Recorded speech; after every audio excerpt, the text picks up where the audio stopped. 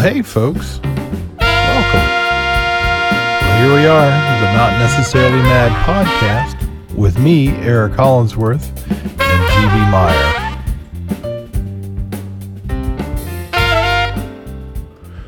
So thanks for joining us. On this episode, GB and I look into the idea of the Margaritaville effect, when one hit overshadows other great songs from an artist. So let's get right to it.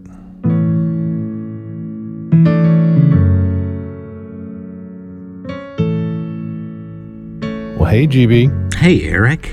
How are you, man? I'm doing great. How are you doing?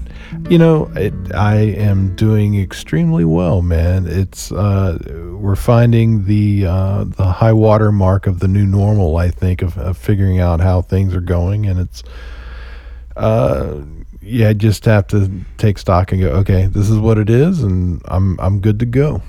Taking stock is not a bad thing. I got out of the house and was able to take stock of just how nice it is to be down the road in Shenandoah National Park over the weekend. Right. And it's not that I would ever have turned my nose up at that. It's a wonderful thing, but there was something very nice about taking stock of being off of Wi-Fi, being out of cell range, and saying, this is it. I'm going to read some paper pages, and I'm just going to really get into being outside for a minute. Yep, it's a nice break. So we had a discussion, and you and I usually chat a little bit after our sessions. Again, for those that haven't figured it out, we're because of the virus situation. GB and I are not in the same room ever. Ever. I'm in Southwest Virginia near Smith Mountain Lake, and you are where? I am in Loudoun County near the Dulles Airport. Okay, so Northern Virginia, Virginia, Nova, as we refer to it.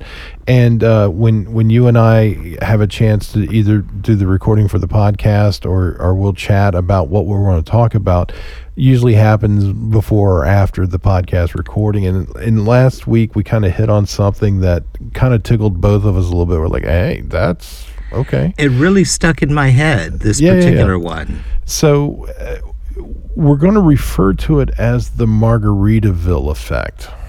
And, you know, there's a joke that's not such a joke anymore. I've actually seen posters and have been warned.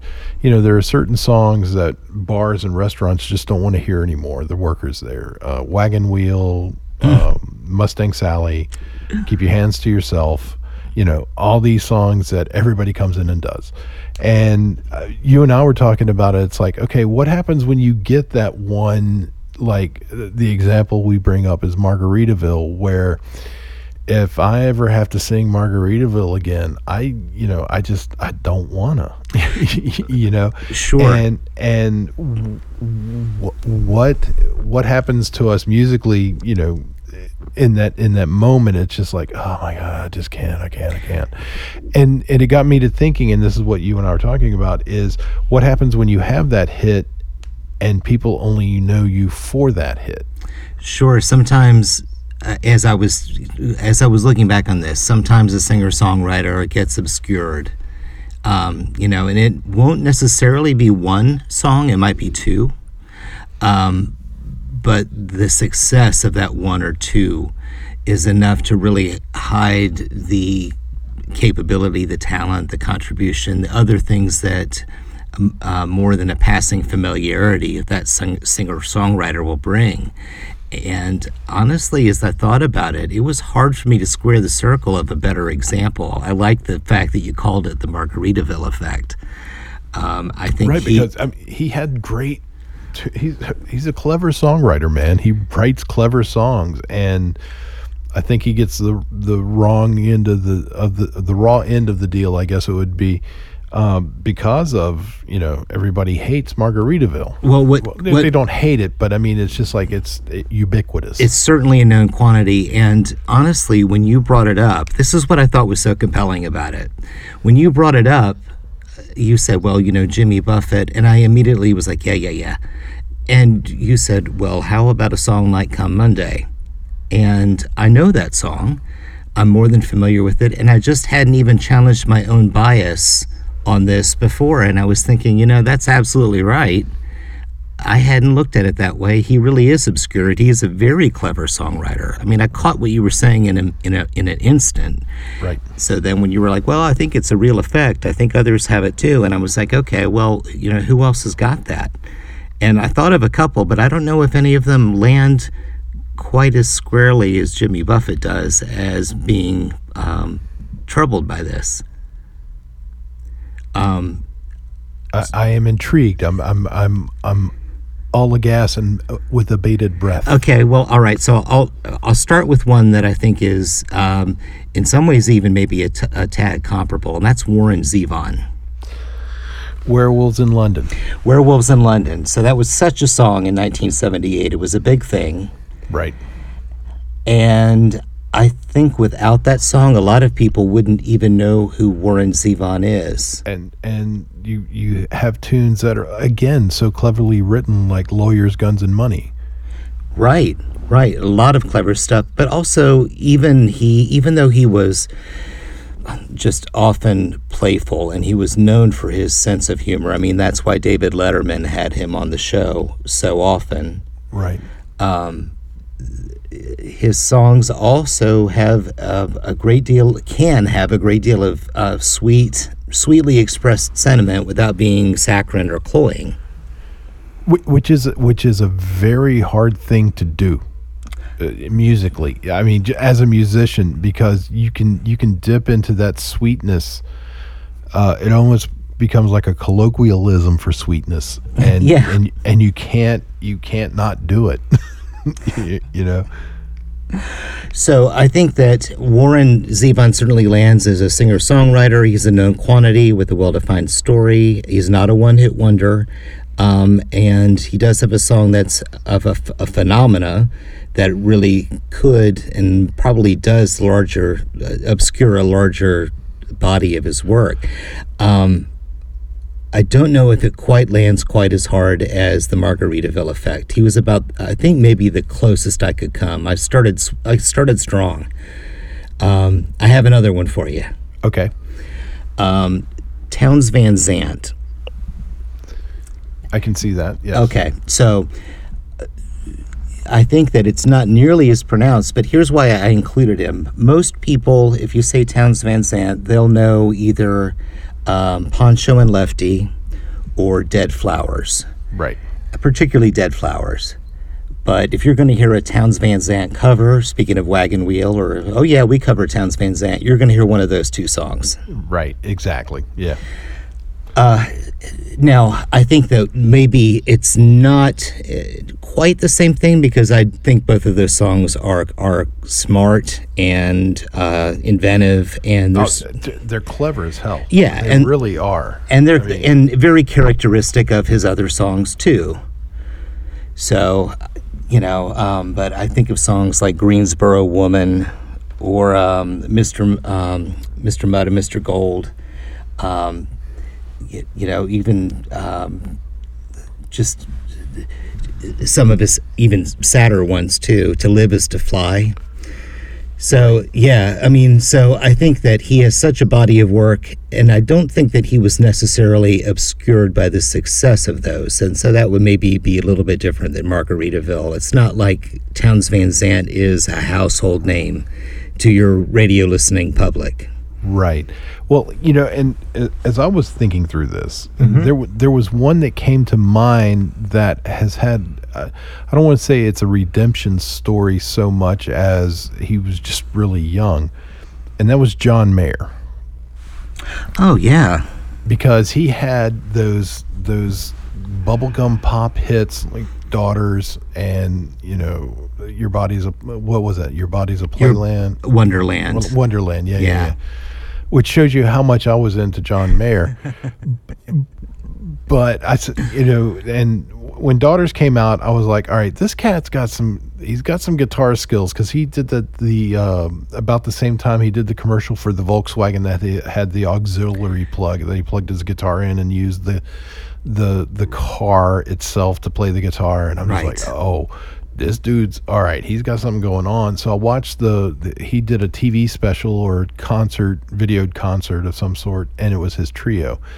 And they were bad. I mean, bad to the bone bad. And I'm just like, okay, this is surprising. And this cat's not getting the love as a guitar player because he writes these saccharine, sweet pop hits that everybody, the soccer moms go for, and you're just like, okay. And then all of a sudden he's playing with Dead and Company.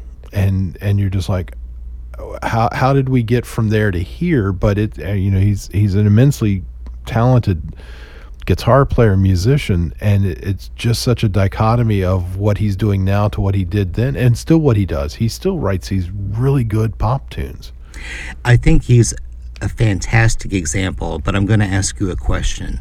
Okay. Do you think that he has the same level of lasting I don't know the right word for it. Do you think that there's the same amount of being obscured, as it were? Had he continued in the vein that he was in, maybe.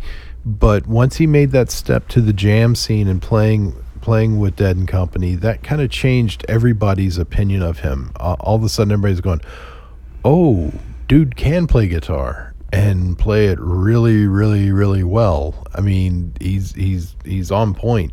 I mean, and I find it kind of refreshing because the dude lived a musical life that most of us would love to have. A couple of radio hits, I'd be happy. Sure. So the Real World, I just found out there's no such thing as a real world. That song was completely ubiquitous. You couldn't get away from it. But there's so much that's happened in the 18, 20 years since that song was out. Sure. So he may have been the best candidate for the Margaritaville effect, but I think he's escaped it a little bit. I think so, because it put him on a pedestal that he could not have reached there without doing what he's doing now. Yeah. And he went from being a guy that's really good on the guitar that had some top 40 hits to the guy that everybody wants to say, yeah, that's the way to do it. Yeah. I have another one, and this one is I don't know, it might all right, so this one might make it a little squirmy, but I'm just gonna come at you with it. It's Jeff Buckley. Oh, okay. All right. So here's my thought, and it's sad that not long after he found such success with his album Grace, that he drowned tragically. Right. But he is absolutely known for a song that's not his. It's what put him on the map, which is Hallelujah. Yeah. And now there's articles on Wikipedia or wherever else. There's little movies on YouTube about the story of Hallelujah and how that song came to be. It was, the never-ending poem that oh, come on, Leonard Cohen. My gosh. I got to find out what was in my dinner tonight. Wow. Leonard Cohen took years writing Hallelujah, and it had a very, very weird, circuitous route until where it finally landed in the form of a vinyl record on Jeff Buckley's lap. And he was just a struggling gig musician, singer-songwriter in New York, and he happened to play that. And it brought him some recognition, and next thing you know, he was a signed artist. And that's how his record Grace came to be. Now, this is where he is not really, I think, quite the candidate for the Margaritaville effect. He's not a known quantity with a well-defined body of work, even if a very well-defined story. Right. And now I think he's more than a one-hit wonder. And I think that understanding what he had to offer as a singer-songwriter is tremendously obscured by the success of that one song. But I don't think he's quite at the level of John Mayer. All right, so I'm going to appeal to your bass player sensibilities, and I'm going to see if this one lands with you. I'll just say the name. You tell me if this lands at all. Okay. Les Claypool. Again, see, that's sort of along the lines of the Mayer kind of thing. If you talk to, like, part of the musicians I hang out with are all into the jam scene. The Locken Festival is a big draw here in our area, and everybody that I hang with in that crowd, ends up there. And he's made the festival rounds, and people have seen him. The thing I think that is different about that is he is of a certain level of respected musician in the jam scene, as opposed to the guy that wrote the theme to South Park. Right. If you ask a certain person who Les Claypool is, that's where they're going to go. And if you ask another person who Les Claypool is, Oysterhead and Primus and blah, blah, blah, blah. And I don't know that. Again, he has a great story, and there's a lot of great music, but I don't know that he has the body of work that the pop side of the music world would understand. You and I agree. So in my notes, as I thought it through, I was like, you know what? He's a great example, but he did escape it a little bit, and he's also kind of niche. Yeah, very much so. So along those same lines, I'm kind of curious, and this kind of came to me as we're discussing this.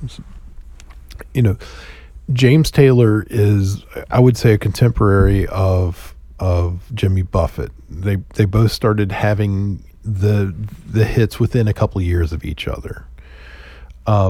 Why didn't we go that same route with, like, the James Taylor tunes? It doesn't seem that he gets the Margaritaville effect like Jimmy Buffett does. That's an interesting question. And I hadn't even thought of him while putting this together, so that makes for an interesting contrast, because he certainly is not someone who's suffering from that effect. No. He has a very signature style of playing, with that clean finger picking that he does. Yeah.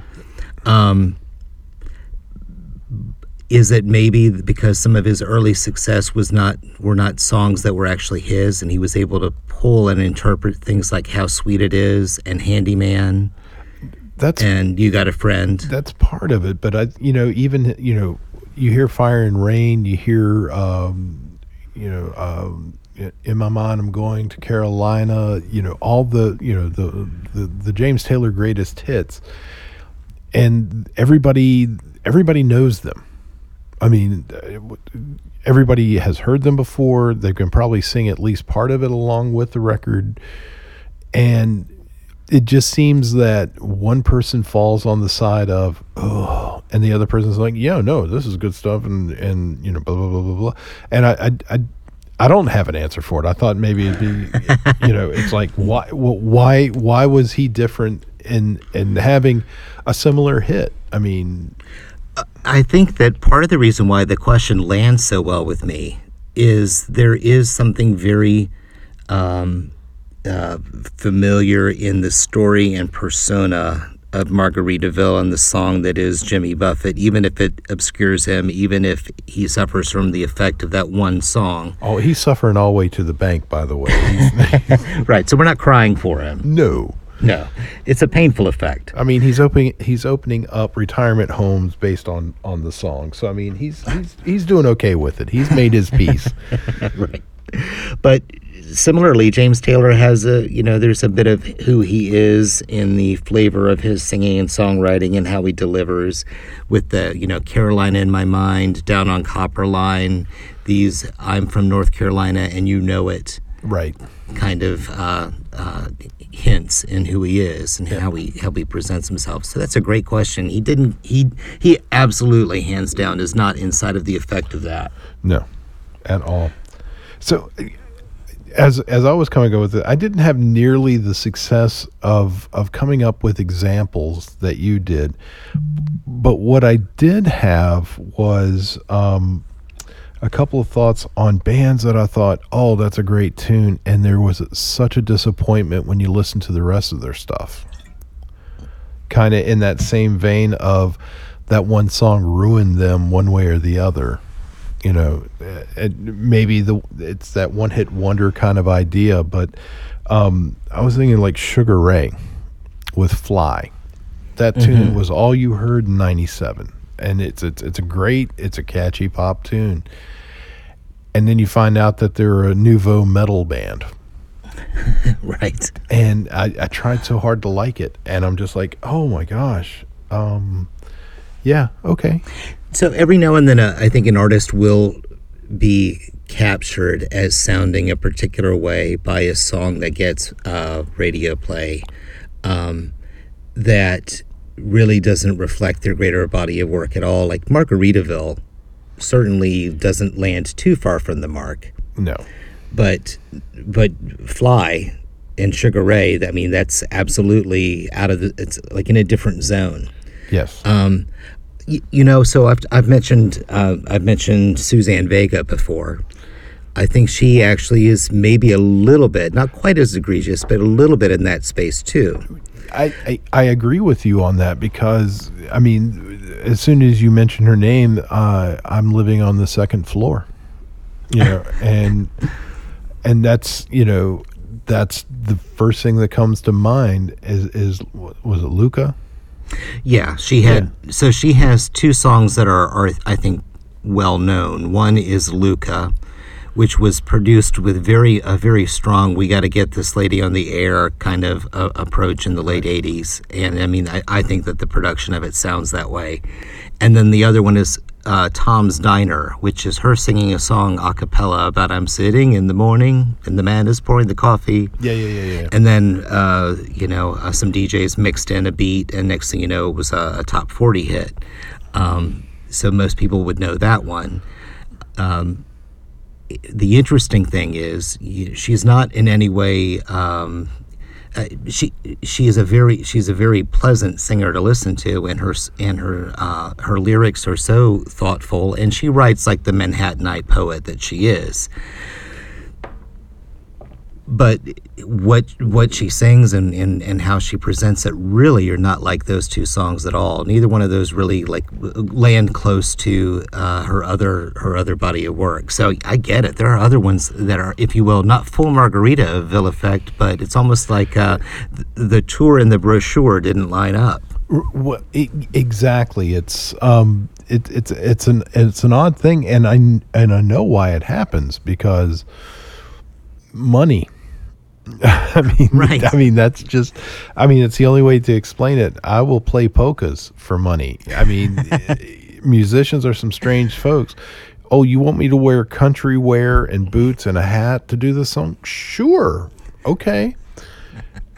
But I'm a heavy metal guy. Oh, okay. All right. Yeah. And then you got a hit and all of a sudden you're the metalhead country guy. And I mean, let's face it, if it gets you a chance to get your music out there, you're going to take any chance you can. I mean, this is the way it is.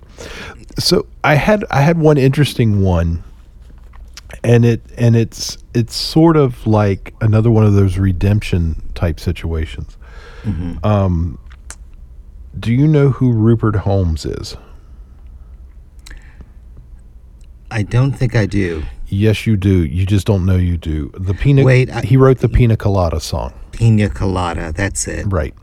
So he took all that money that he made off of that and continues to make off of that tune at this point, and he wrote a Broadway musical called The Mystery of Edwin Drood. It was based on the unfinished book by Dickens. So it's set in that time period. The cool thing about it is because it was unfinished, the audience gets to carry on that idea by voting on specific characters, like who the criminal is, who the love interests are, who the hero is, through an audience participation vote. So it's unfinished, each night, which is a really cool concept. But he despises the Pina Colada song, and he said, "But it got me a Tony." And a lot of money. Yes. Oh God.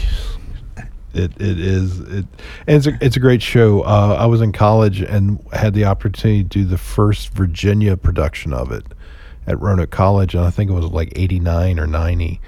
And it's a really good piece of work. And then you realize that this is a guy that says, if you like pina colada, getting called in the rain, and you're just like, oh, okay. Okay, so that takes me in the direction of another idea of the Margaritaville effect. Okay. So I thank you for that example, because I was just thinking, the Pina Colada song is one of the most it's one of the most terrible brainworms you'll ever suffer, Eric.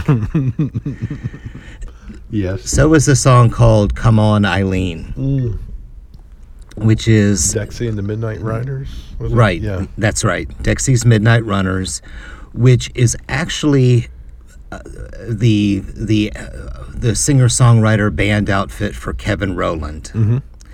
So Kevin Rowland is quite he's quite the singer-songwriter. I would say if you want to bop around music histories on YouTube or whatever else, there's plenty to review.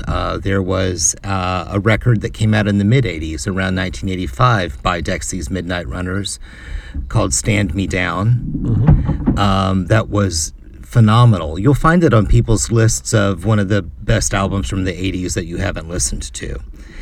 But I'm going to tell you, when you listen to anything else by him, you're trapped. You're trapped by the sound of the guy who sings "Come On, Eileen," because he's got a very distinct voice, Right. And that's all you hear.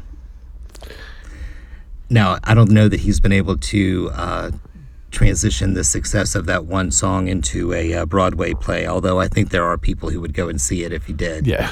Yeah. Right. Exactly. Do you have anyone else that comes to mind?